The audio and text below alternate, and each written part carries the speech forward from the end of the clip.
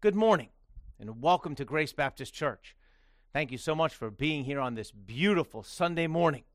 Whether you're watching online or joining us here in our auditorium, thank you for being with us today. A few announcements before we begin. Lots goes on Wednesday evenings. Pastor Gary has his midweek service in the fellowship hall.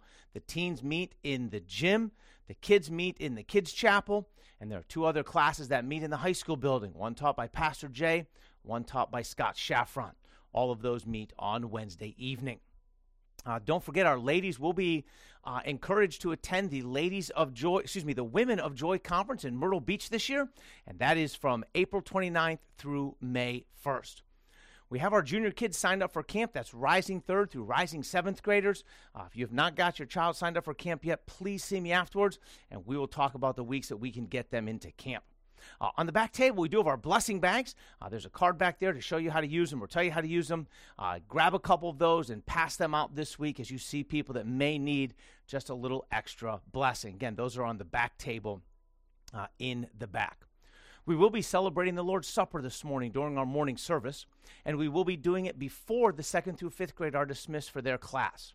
So if you're in the auditorium this morning, you have not picked up your elements, they're back on the back table. Slide out during the first song and grab some of those.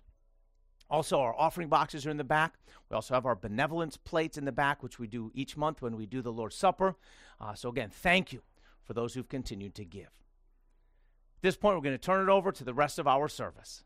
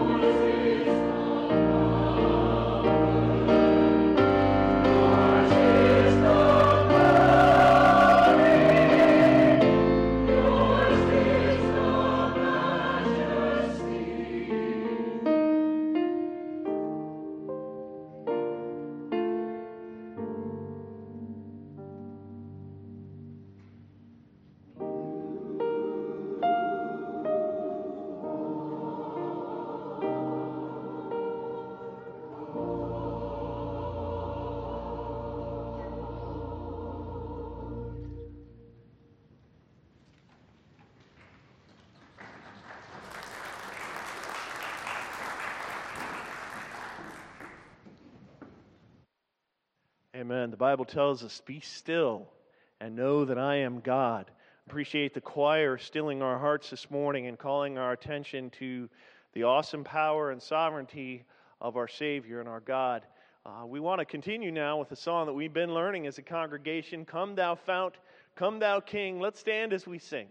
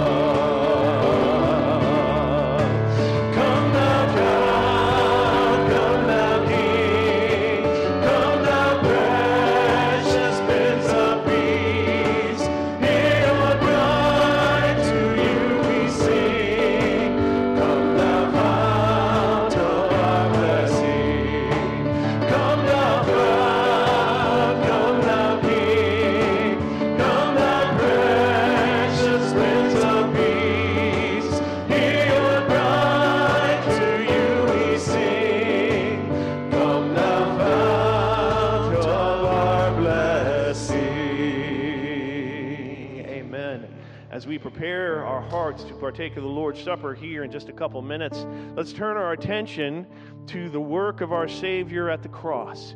And let's sing the song that we've learned together, The Wonderful Cross.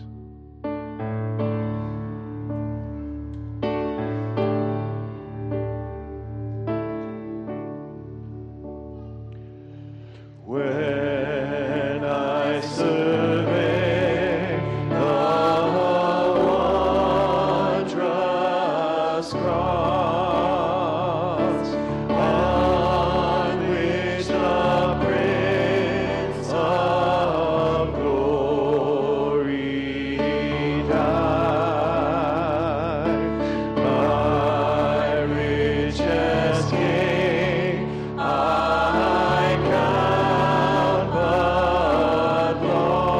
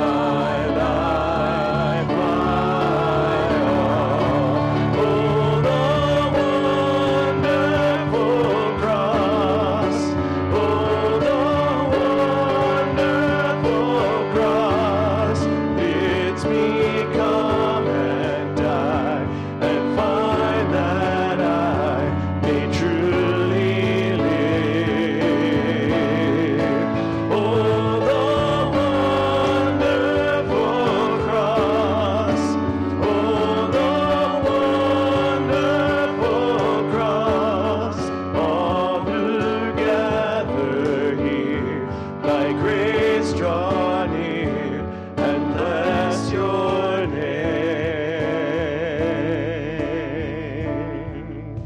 Amen. You may be seated.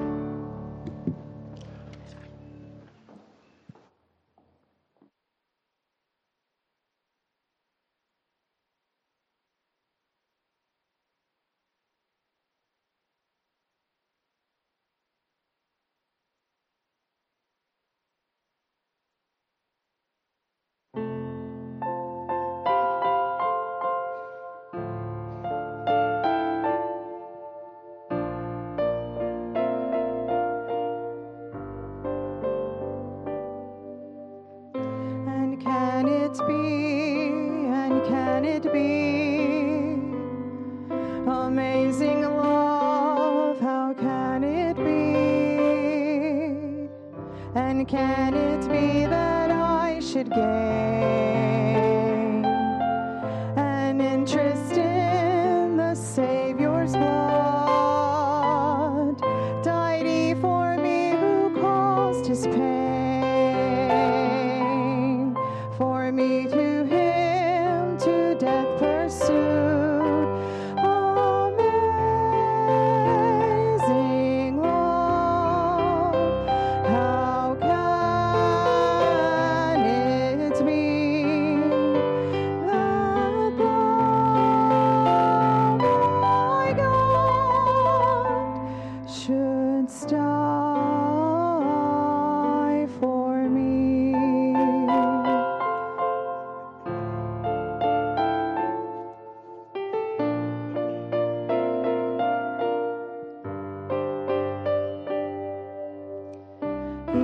His Father's throne above, so free, so infinite his grace,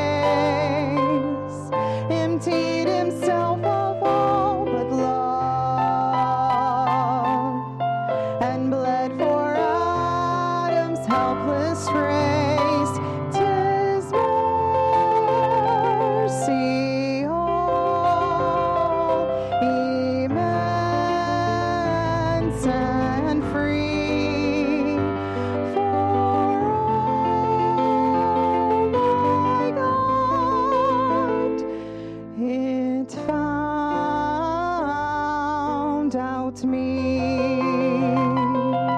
and can it be amazing love? How can it be? No condemnation now I dread. Jesus and all in him is mine. Alive in him my living head, and clothed in righteousness divine. Bold I approach the eternal throne, and claim the crown through Christ my own. Amazing love, how can it be that thou, my God,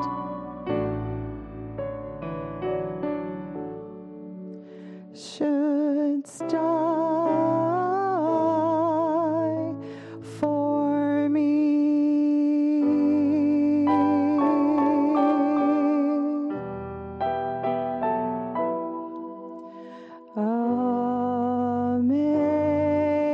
Amazing love.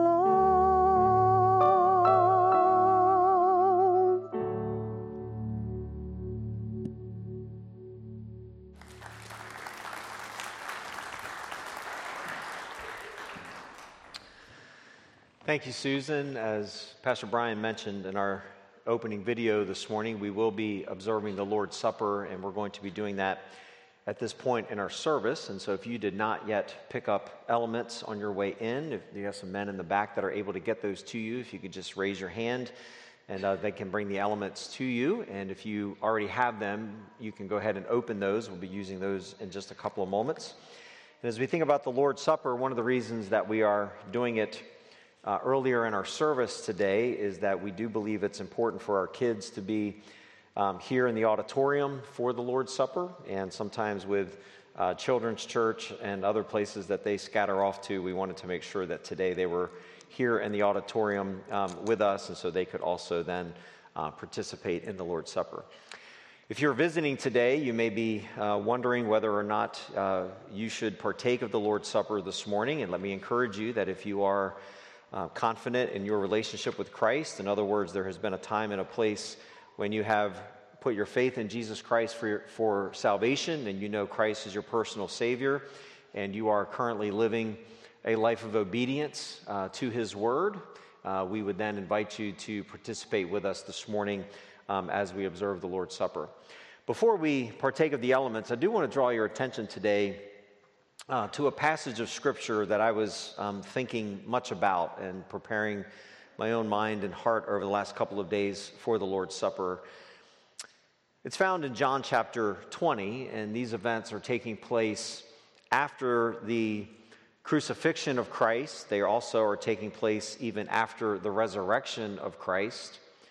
And where we are going to read from is just after an occasion where Jesus, after his resurrection, has already appeared to some of the disciples. And I want you to listen as I read in John 20, beginning in verse 24, we find this account. Now Thomas, one of the 12, called the twin, was not with them when Jesus came. In other words, he was not present the first time that Jesus had appeared to the disciples. He was not there with them. Verse 25 says, "See, the other disciples told him, 'We have seen the Lord.' But he said to them, 'Unless I see in his hands the mark of the nails, and place my finger in the mark of the nails, and place my hand in his side, I will never believe.'" In other words, Thomas says that in order for him to believe, to put his faith in Christ, he has to see him, he has to touch him, he has to experience Christ on a very personal level. Verse 26, John tells us this. It says, 8 days later, his disciples were inside again. In other words, they were in a room, and Thomas was with them. Although the doors were locked, Jesus came and stood among them and said, "Peace be with you." Then he said to Thomas, "Put your finger here and see my hands, and put out your hand and place it in my side. Do not disbelieve, but believe." Thomas answered in verse 28, he answered Christ and he said some of the most profound words in Scripture when he said, "My Lord and my God." And Jesus said to him, "Have you believed because you have seen me?" Listen to the rest of the verse. "Blessed are those who have not seen, yet have believed." None of us in this room were present at the resurrection. None of us in this room were in this particular place with the disciples when Jesus appeared to them. None of us were standing side by side with Thomas. And yet when Jesus shows himself to Thomas, and he says that you have believed because you have seen me, blessed are those who believe who have not yet seen me. We have not seen Jesus physically, but we have experienced his new life through the resurrection and through the power of the resurrection through our faith in Christ. Now, John goes on in the next couple of verses and tells us something even more interesting. In verse 30, he says, "Now Jesus did many other signs in the presence of the disciples, which are not written in this book. But these are written so that you may believe that Jesus is the Christ, the Son of God, and that by believing you may have life in his name. As we observe the Lord's Supper today, and we think about this moment when Thomas had the privilege of experiencing Christ in this very real and personal manner, when he stuck his fingers into the flesh of Christ that had been pierced. And today we hold a little wafer. Doesn't taste very good. It's kind of got a weird texture. But that's not the point. The point is that when Jesus left us this picture, by the way, this is one of the few aspects of worship that we are commanded to do as a church. That as you're holding the wafer in your hand, we don't subscribe to the idea of Roman Catholic theology that this literally becomes the body of Christ. But nonetheless, it represents his body. It draws our minds to the image of our Savior, with a crown of thorns pressed on his brow, nails driven through his hands and his feet, pierced, bleeding, dying for you. We can't touch his physical flesh, but may we, as we hold this wafer, remember his body. Remember the stripes that he took on your account. By your stripes, by his stripes, we are healed. And so while we don't believe this physically becomes the body of Christ, his flesh, it represents something profound. And may we never forget this imagery, this picture of this broken body that Jesus suffered and died for us. When the Apostle Paul gives instruction to the church on how to partake in the Lord's Supper and how to remember his body, Paul says this, he says, "For I received of the Lord what I have delivered to you, that the Lord Jesus, the night when he was betrayed, he took bread. And when he had given thanks, he broke it. And he said, 'This is my body, which is broken for you. Do this in remembrance of me.'"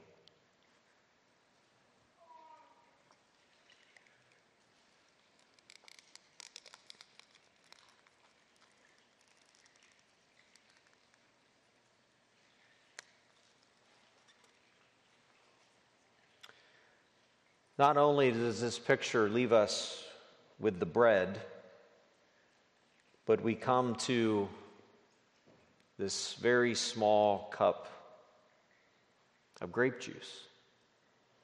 We don't believe that this becomes the blood any more than we believe that the bread physically becomes his body. It represents, however, the blood of Christ that was shed for us.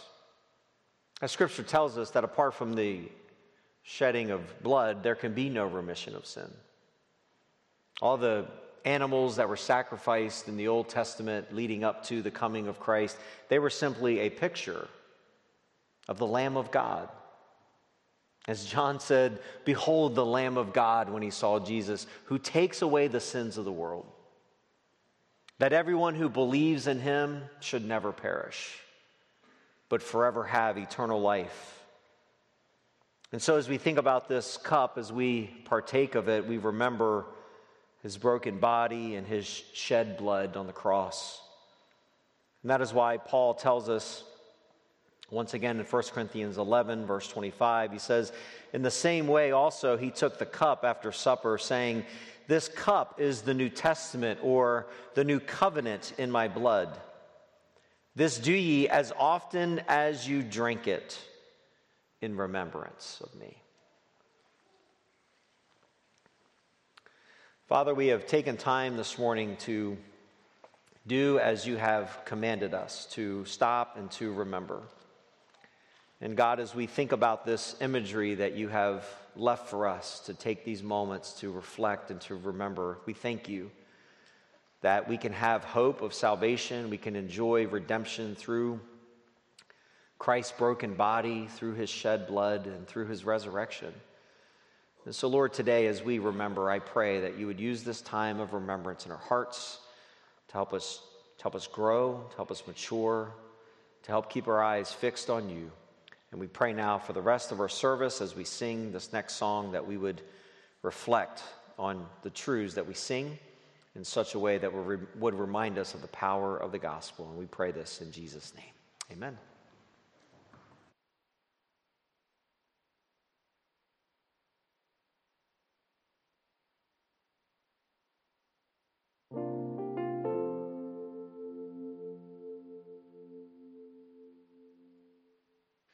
Amen. This time of partaking of the Lord's Supper is to be a time of drawing closer to our Savior as we examine ourselves, as we do business with Him. But this process of drawing closer, drawing nearer to our Savior doesn't end here. It's a process that should continue every day as we journey through life. So we're going to sing a song now that says, "Jesus, draw me ever nearer." And let's remain seated as we sing.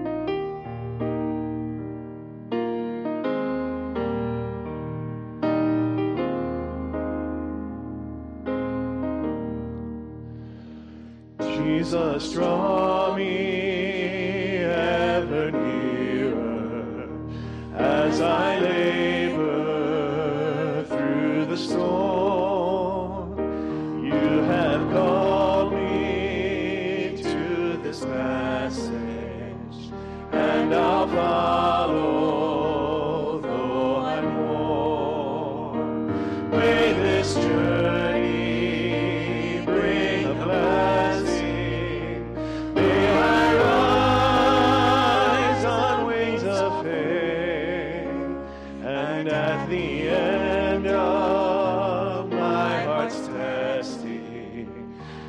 Your likeness let me weigh. Jesus, guide me through the tempest. Keep my spirit stayed and sure. When the midnight meets the morning, let me love you even more. This journey bring a blessing. May I rise on wings of faith, and at the end of my heart's testing, with your likeness let me weigh. Let the treasures of the within me as I go, and at the end of this long passage, let me leave them at your throne. May this journey bring a blessing. May I rise on wings of faith, and at the end of my heart's testing, with your likeness let me weigh. Amen. Let me just mention a couple things.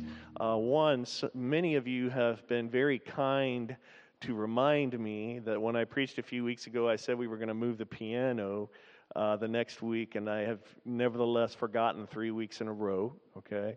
I'm just mentioning that to let you know that I'm remembering it now, but we're not actually going to move it this morning in answer to several of your questions.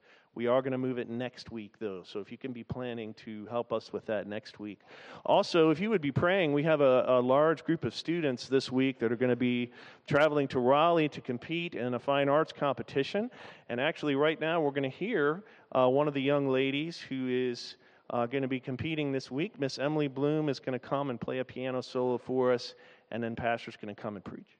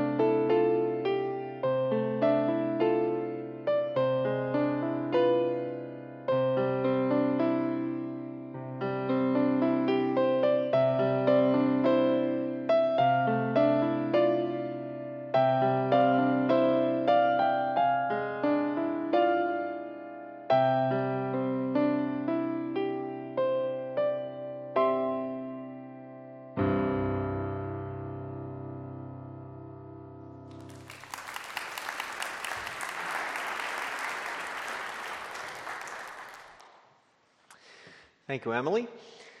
I'll tell you, the fine arts season is one of my favorite times of the year, and as Pastor Wes mentioned, do be in prayer. We have a lot of kids to transport over the next 3 days up and back from to Raleigh, and many parents will make the trip as well. And one of the things that is always fun around fine arts time, my office, those of you that may not know, is right through this wall. And this hallway is lined with practice rooms and things like that. So we get to sit and listen to the choir sing and hear some of the instrumentalists play. And let me just encourage you, if you have children that are young, just coming up through the ranks, let me just always push fine arts and encourage you to get your kids involved in music and singing, acting, drama, speech, those kinds of things. They're just profoundly helpful and things that you can use throughout all of your life. For a period of time, next to my office, we had a harp teacher here on campus for a while. And one of the things about music, especially when you have young kids taking lessons, every student learns the exact same song. And I was sitting there one day, and it's like, if I hear Mary Lou, skip to my Lou, my darling, whatever it's called, if I hear that song one more time, I think I'm going to cry. So I went next door to the harp teacher and said, anything else, please, anything else. So it can be tedious, but encourage your kids to get involved in fine arts. Now, if you're visiting with us today, if this is your first time, we thank you for joining us today. We're so glad that you chose to be here this morning. And printed on a card in front of you in the pew, there is a card that looks just like the one on the screen behind me. And I would invite you to take a few moments before you leave today and scan that card with your smartphone. And that will take you to an information card. You can tell us a little bit about yourself, also how we can follow up with you. If there's any questions that we can answer for you, we would just love to be able to do that. And so please take advantage of that. Maybe you're not a guest, you're not a first-time guest, but you have been here a few times, or maybe you've been here for years and you have a question or something that you want information about. You can use that same card. It'll take you to the same place where you can submit a question to us or express any interest in any part of the ministry that we would like to be able to answer those questions for you as well. So we are pressing on in our study of the life of David, and we're going to be in just a moment looking at another section of 2 Samuel chapter 5. And as we began looking last week, we studied the opening verses of this chapter. And if you are jumping into this study, let me just give you a very brief synopsis of where we are. Many years before, when David was a young man, a shepherd serving his father, God had called David to be king over all of Israel.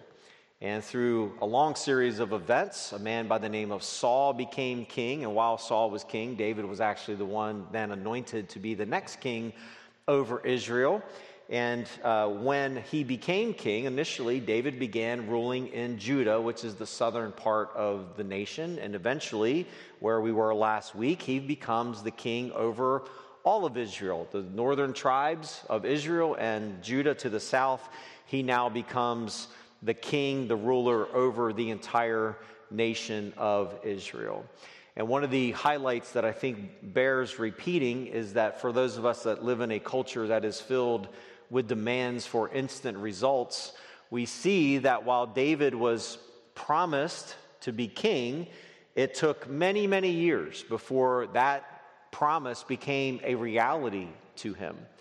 And so many of us, when we face challenges and difficulties, we would perhaps give up and not be faithful the way that David was. And we need to remember that David's path to the throne was very complicated. There was a lot of challenges. There were a lot of setbacks. And yet God remained faithful to David. And David now is sitting on the throne of Israel. But that does not mean that his path is going to be suddenly now an easy one. And oftentimes, I think in our Christian life, we believe that if my life isn't perfectly comfortable, if everything is not going exactly as I believe they should be, if my life isn't easy, then maybe I'm not where God wants me to be, or maybe God is not listening to my prayers. We begin to come to arrive at all kinds of assumptions about God and believing that perhaps God is no longer paying attention to what is happening in my life, that we have this expectation of easy, without complications, without challenges, without setbacks. And yet, even now that David is placed on the throne, what lies ahead of him is more of the same. There's going to be more conflict. There's going to be war. There is going to be insurrections. There is going to be all kinds of challenges in David's life. But as we look now at the opening verses of his kingship, let's take a look at verse 6 of chapter 5. And notice these words in verse 6 of 2 Samuel 5.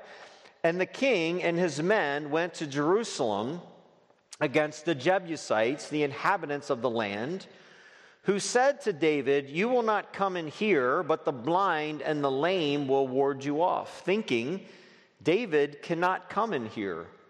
Nevertheless, David took the stronghold of Zion, that is the city of David. And David said on that day, "Whoever would strike the Jebusites, let him get up the water shaft to attack the lame and the blind, who are hated by David's soul. Therefore it is said, the blind and the lame shall not come into the house." And David lived in the stronghold and called it the city of David. And David built the city all around from the Milo inward. And David became greater and greater, for the Lord, the God of hosts, was with him. And Hiram, king of Tyre, sent messengers to David, and cedar trees, also carpenters and masons, who built David a house. And David knew that the Lord had established him king over Israel, and that he had exalted his kingdom for the sake of his people.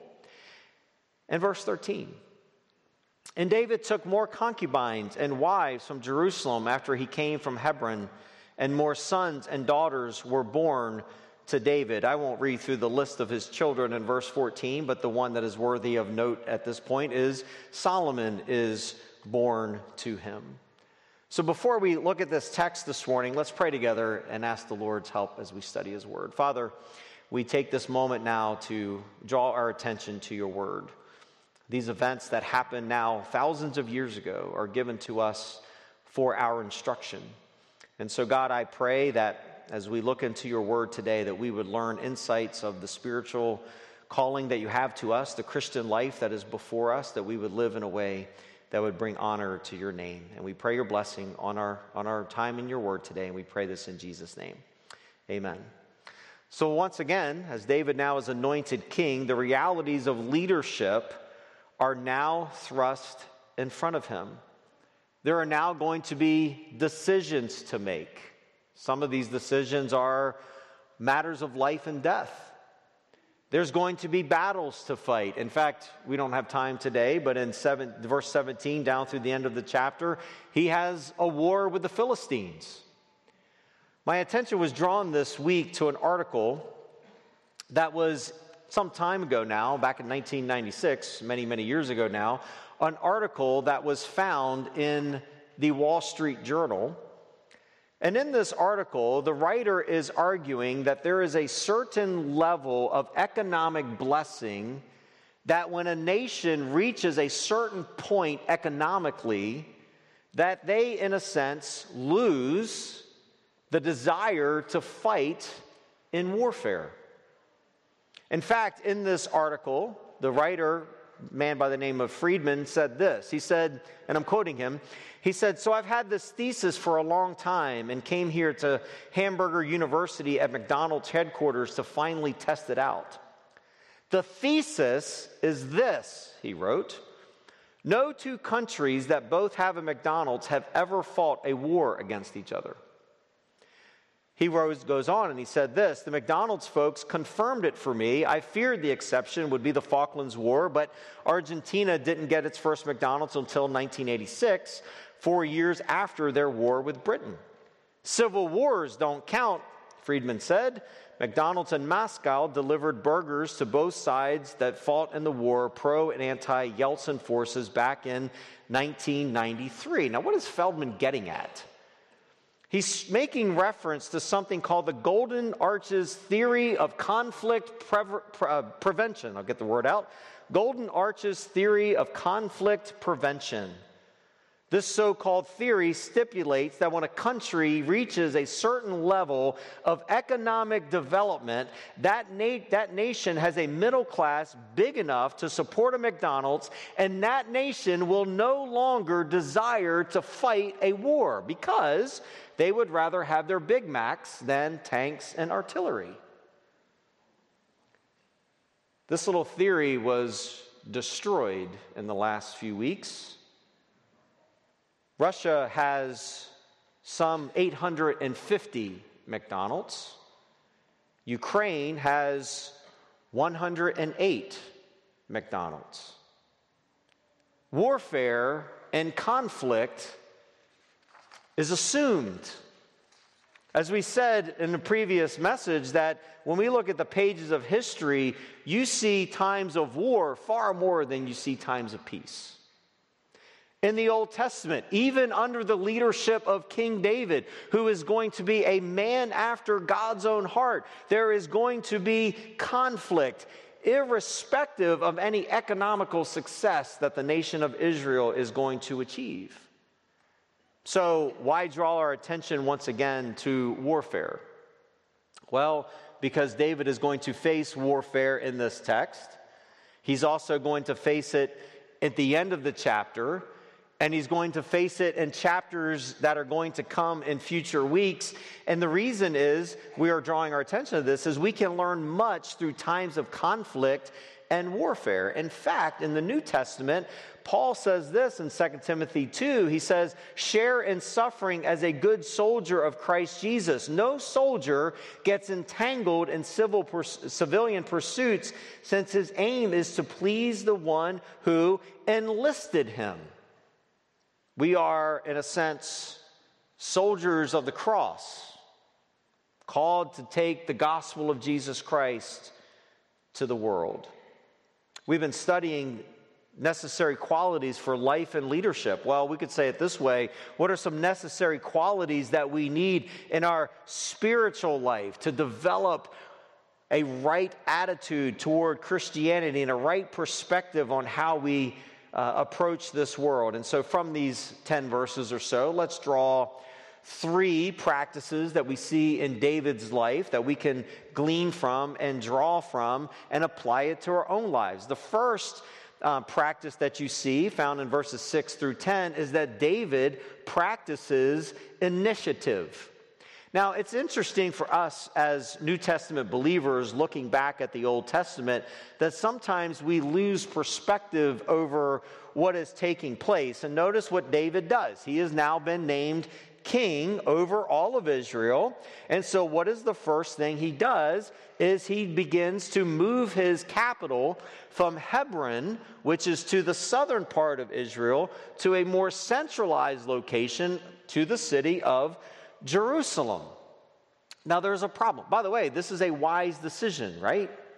Because no longer does David want his capital to be in this southern part of the nation. He wants it to be in a more central location. He wants it to be more central in the nation. As the people that he has already been leading in Judah, they would be perfectly content to have Hebron remain as the capital. But as you're bringing in now this new group of people to the north under his kingship, it makes a whole lot of sense for this capital to be replaced and to be moved into a more central location that would bring unity to all of the land. Now, there's a problem, however. Jerusalem was originally a Jebusite city. In fact, it is known elsewhere in Scripture as the name Jebus. An example of that is Judges chapter 9, verse 10. The Jebusites were descendants of Canaan. And we see them throughout the Old Testament. Let me just give you a couple of examples. Genesis 10:16, Numbers 13:29, Joshua 11, 1 through 3. In fact, in Joshua 15, verse 63, we find these words, "But the Jebusites, the inhabitants of Jerusalem, the people of Judah, could not drive out. So the Jebusites dwell with the people of Judah at Jerusalem to this day." Now, let's put Jerusalem in a little bit more of a historical context, because there's some interesting phraseology that happens in this text when we talk about the Jebusites in verse 6. And they say to David, "You will not come in here, but the blind and the lame will ward you off." They thought David cannot enter into the city. Why? Because it was practically impenetrable. The walls of the city were fortified. It was high on a hill. This would have been a very difficult battle for any army to come into this place and to besiege and take over the city of Jerusalem. And they make this sort of sarcastic, I see sarcasm is in the Bible sometimes. They make this sarcastic sort of statement. He says, "You will not come in here. The blind and the lame can ward you off." We could take blind people, we could take lame people, put them on the city wall, and you will never get into the city. It will never happen. Nevertheless, David took the stronghold of Zion. That is the city of David. Well, how did he do it? Well, he says in verse 8, "Whoever would strike the Jebusites, let him go up the water shaft to attack the lame and the blind, who are hated by David's soul." Therefore, it became this statement that was a kind of an idiom: "The blind and the lame shall not come into this house." And so while David seems to have an impossible task, that this city was not going to be taken, that they enter in through a water shaft. And in fact, I have a picture here I want to show you on the screen behind me, if we can get that to come up. This may be very well one of the water sources that they were able to access.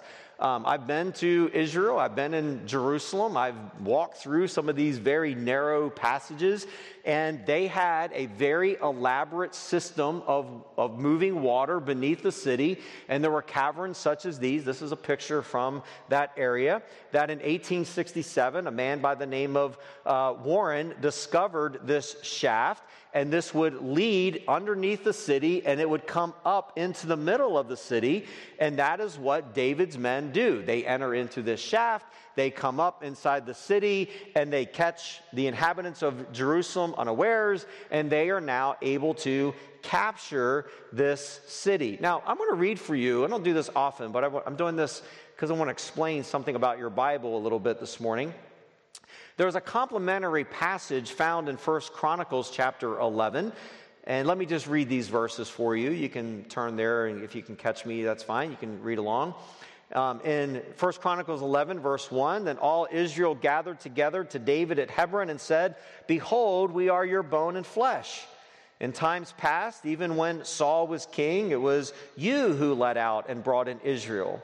And the Lord your God said to you, you shall be shepherd of my people Israel. You shall be prince over my people Israel." So all the elders of Israel came to the king at Hebron, and David made a covenant with them at Hebron before the Lord, and they anointed David king over Israel according to the word of the Lord by Samuel. Verse 4, and David and all of Israel went to Jerusalem, that is Jebus, where the Jebusites were the inhabitants of the land. The inhabitants of Jerusalem said to David, "You will not come in here." Nevertheless, David took the stronghold of Zion, that is the city of David. David said, "Whoever strikes the Jebusites first shall be chief and commander." And Joab, the son of Zeruiah, went up first, so he became chief. And David lived in the stronghold, therefore it was called the city of David. And he built the city around the Milo in complete circuit, and Joab repaired the rest of the city. And David became greater and greater, for the Lord of hosts was with him. Maybe you've read through your Old Testament and you've asked this question. You're reading through 2 Samuel, and a lot of the words that I just read for you from 1 Chronicles are very, very similar. And you may wonder at times, why did God put these two different books of the Bible that almost say essentially the same thing? I'm glad you asked that question. I want to answer it for you very briefly. First of all, 1 and 2 Samuel was written around 970 to 930 BC as a history of what is called the United Monarchy. This was the time when Israel was ruled by one king. After this period of time, after Solomon, they are going to be a divided kingdom. They're going to have kings in the north and kings in the south. We won't get into all the details of that, but 1 and 2 Samuel was written about 970 BC, almost 1,000 years prior to Christ. 1 and 2 Chronicles were written around 450 to 425 BC as a history of Israel for the returning exiles. In other words, 1 and 2 Chronicles was written to the group of people that were coming back into the land after being out of the land in places like Babylon. Why? Well, after a generation, people would have forgotten, people wouldn't have known, people wouldn't have understood their history. So God isn't being redundant by giving us these two books. It is showing us that as now the people of God were coming into the land, that they were then given a history of their people as they're coming back into the nation of Israel. So David practiced this wise decision of making Jerusalem to be the capital now over his combined kingdom, and he took initiative to do that. Secondly, we won't spend much time on the king of Tyre here, but we see the king, I won't reread the verses, but the king of Tyre comes to David and he offers assistance to him, and David practices discernment. He receives help from this Phoenician king. They were a trading empire. They were very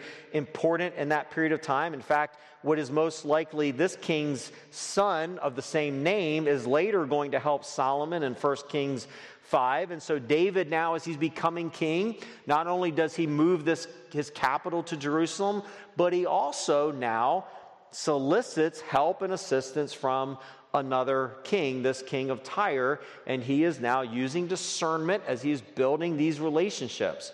Now, I want to spend the last few minutes this morning looking at a third lesson we can learn from David. And unfortunately, we learn from a negative example. Notice again, oh, by the way, before I say that, notice verse 10. And David was becoming greater and greater. Why? Because the Lord, the God of hosts, was with him. Notice later it says in verse 12, and David knew that the Lord had established him king over Israel and that he had exalted his kingdom for the sake of his people Israel. So while David was wise and while David was a man of character and while David had practiced discernment, these successes, if you will, were truly an act of God. But now I want to draw our attention for the last few moments to a third practice that unfortunately David does not do well. Notice verse 13. And David took more concubines and wives from Jerusalem after he came from Hebron, and more sons and daughters were born to David. One of the practices that we should follow in our spiritual life is practice of self-control. And here, as David now is becoming king, he begins to do the same practice that other kings around that period of time began to do, and that is to collect for himself a harem.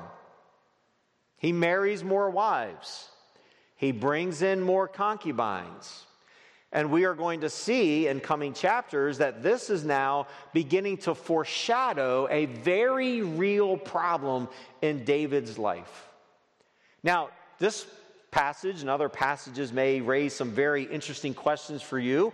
Why would David practice polygamy? Well, I want you to first of all be reminded of the fact that this is a complete disregard for a commandment given in Scripture, particularly to David as a king.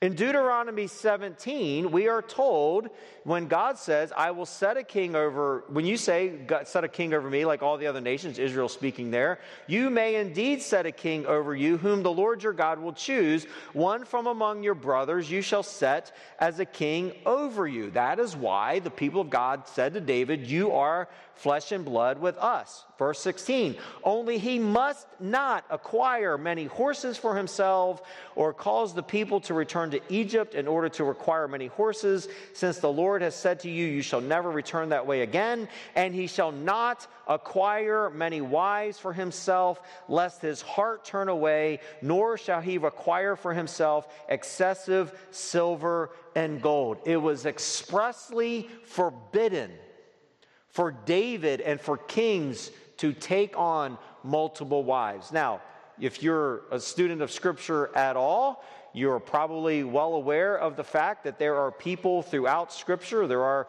quote-unquote heroes of the faith that have been in polygamous relationships. Abraham, Moses, David, and maybe the king of all people practicing polygamy, can't get the word out, would be Solomon.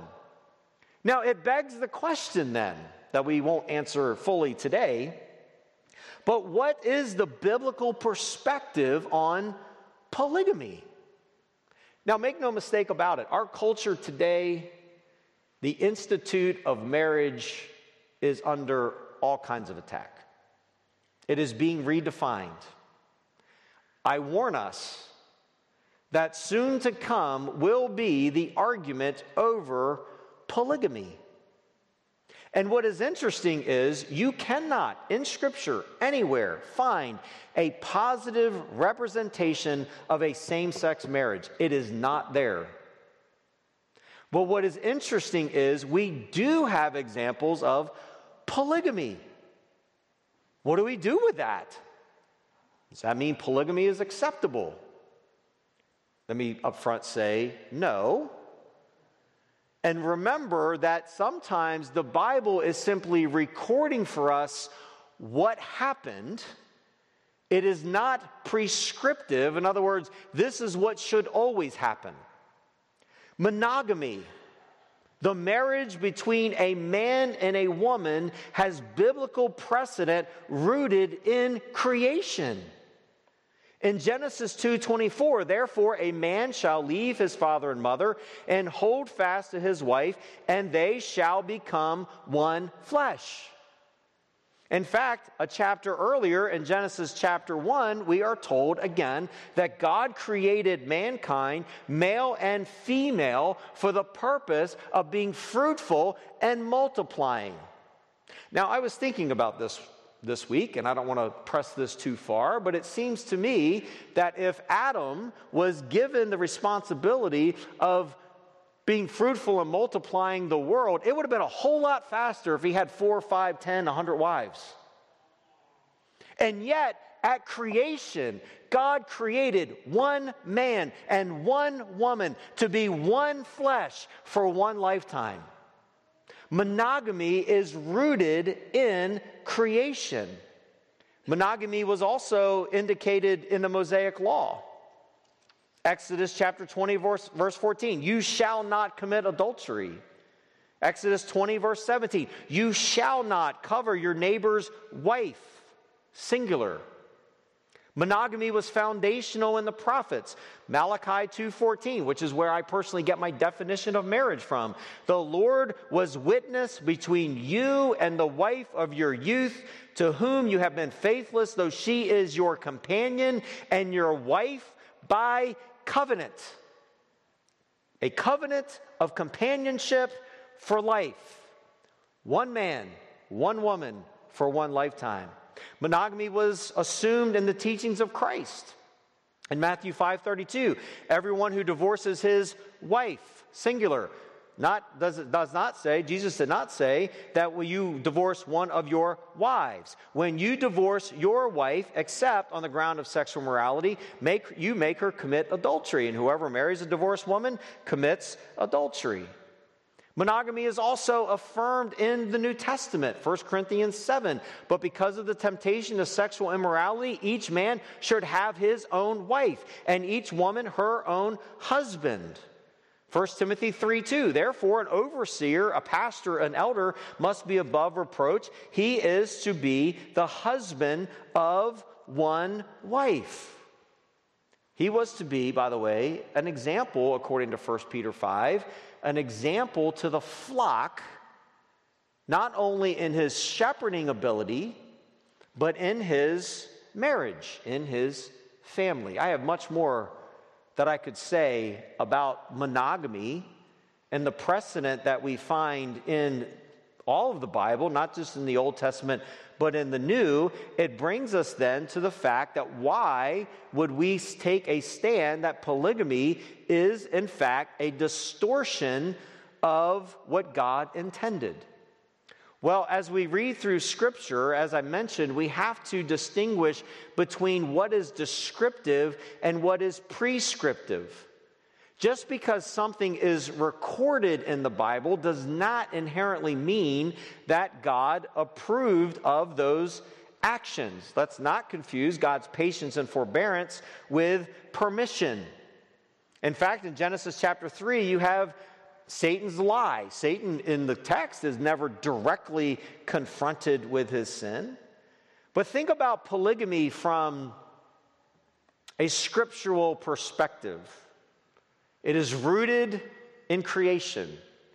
It is affirmed in both the Old and New Testament. But let's get pragmatic for a minute. Let's look at the fruit that we see in Scripture in the practice of polygamy. The spiritual and family devastation that are found on Scripture's pages when it comes to the account of polygamy remind us of the beauty of monogamous marriage. Let me read for you, if I may, a couple of examples. Genesis chapter 16, verses 1 through 4. Now Sarah, Abram's wife, had borne him no children. She had a female Egyptian servant whose name was Hagar, and Sarah said to Abram, behold now, the Lord has prevented me from bearing children. Go into my servant. It may be that I obtain children by her. And Abram listened to the voice of Sarah. So after Abram had lived 10 years in the land of Canaan, Sarah, Abram's wife, took Hagar, the Egyptian, her servant, and gave her to Abram, her husband, as a wife. And he went into Hagar, and she conceived. And when she saw that she had conceived, she looked with contempt on her mistress. In Genesis chapter 29, verse 30. So Jacob went into Rachel also, and he loved Rachel more than Leah, and served Laban for another 7 years. When Rachel saw that she bore Jacob no children, she envied her sister. She said to Jacob, "Give me a child, or I shall die." And Jacob's anger was kindled against Rachel, and he said, "Am I in the place of God, who hath withheld from you the fruit of your womb?" Then he said, "Here is my servant Bilhah. Go into her, so that she may give birth on my behalf, that I may have children through her." So he gave him her servant Bilhah as a wife, and Jacob went in unto her. Thanks to Laban's deception, Jacob married Leah by mistake and eventually marries his sister Rachel, and you have conflict and division and jealousy ever since. Not only is there envy, jealousy, and destruction, but as we will find in 1 Kings, we'll see in 1 Kings 11, verses 3 and 4, Solomon had 700 wives, princesses, and 300 concubines. His wives turned away his heart. For when Solomon was old, his wives turned away his heart after other gods, and his heart was not wholly true to the Lord. His God was the heart of David, his father. This is exactly why God said that the king of Israel was forbidden from practicing polygamy. The scriptures are profoundly clear for us. We are commanded, based on creation, based on the plethora of information and accounts given to us in Scripture, that monogamous marriage between a man and a woman is God's desire. So when we look at David's polygamy, it's not encouraging us to follow suit. It is not giving permission for mankind to practice polygamy. In fact, what we're going to find out over time is it is this very neglect, this very rejection of God's commandments that is going to wind up potentially destroying, making very problematic David's life and destroying Uriah's life. In fact, he's going to be murdered because of David's lack of self-control. Now, you may be sitting there saying, well, polygamy is not really a big deal. There's only groups like the Mormons and others are the ones practicing polygamy. Well, let me encourage us to remember that polygamy today is often practiced in the digital world through online pornography and other illicit material that is so easily found in our culture today.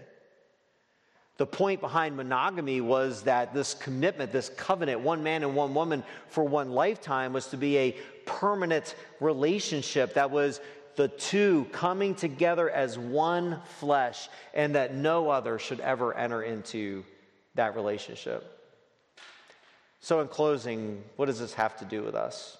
Well, number one, David practiced initiative to build unity among his people by relocating the capital to a more centralized location.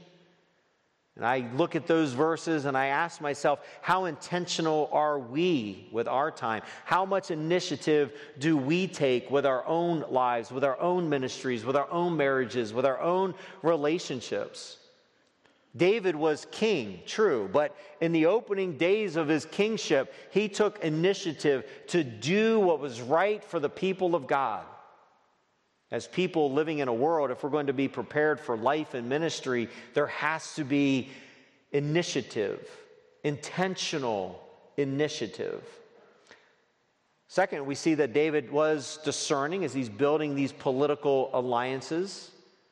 And then third, we see negatively that David's lack of self-control and his desire to build up more political clout in the people around him through building his harem, he lays the groundwork for what is going to cause great hardship and heartache in his life. And oh, by the way, always remember this, that what David tolerated, if I could use this word, moderation, his son is going to practice in excess. What we tolerate in moderation, our children take to excess. So as we look at the example here of David, the opening hours of his kingship, we find initiative, we find discernment, and we find, unfortunately, a lack of self-control. And if we are going to be what God has intended for us to be, if we are going to develop a spiritual life that is obedient, that is growing and maturing, we need to develop initiative, discernment, and self-control. Why? Because life is always filled with challenges, conflict, and problems. My question for you is, are you in the process of being a prepared soldier to stand firm for the gospel? Are you faithfully developing initiative, discernment, and self-control that would allow you to be all that God created you to be? Let's pray. Father, I thank you for these verses today, and the challenge before us is not at least at this point in our history, we're not challenged with a physical warfare that we see on the pages of David's life, but we are very much challenged with a spiritual war that we face each and every day. And God, as we are called, as Paul gives us this illustration, to be soldiers standing for what is right, may we be like David in our initiative and in our discernment. And then may we be men and women that are practicing self-control, making sure that we are basing our decisions on commandments of Scripture and not refusing to obey. So Lord, bless now the closing moments of our service, and we pray this in Jesus' name. Amen. I'm going to ask Pastor West to come, and he's going to lead us in a song of response this morning. In just a moment, my wife and I will be slipping out into the lobby. So if you're a guest here today, stop by before you leave. We'd love to be able to meet you personally. Let's stand and let's close. I think most of us know this chorus. Let's close by singing, "Oh, how he loves you and me." Oh, how he loves you and me. Oh, how he loves you and me. He gave his life. What more could he give? Oh, how he loves you. Oh, how he loves me. Oh, how he loves you and me. Amen. Don't forget our benevolence offering on your way out. You are dismissed. Have a great week.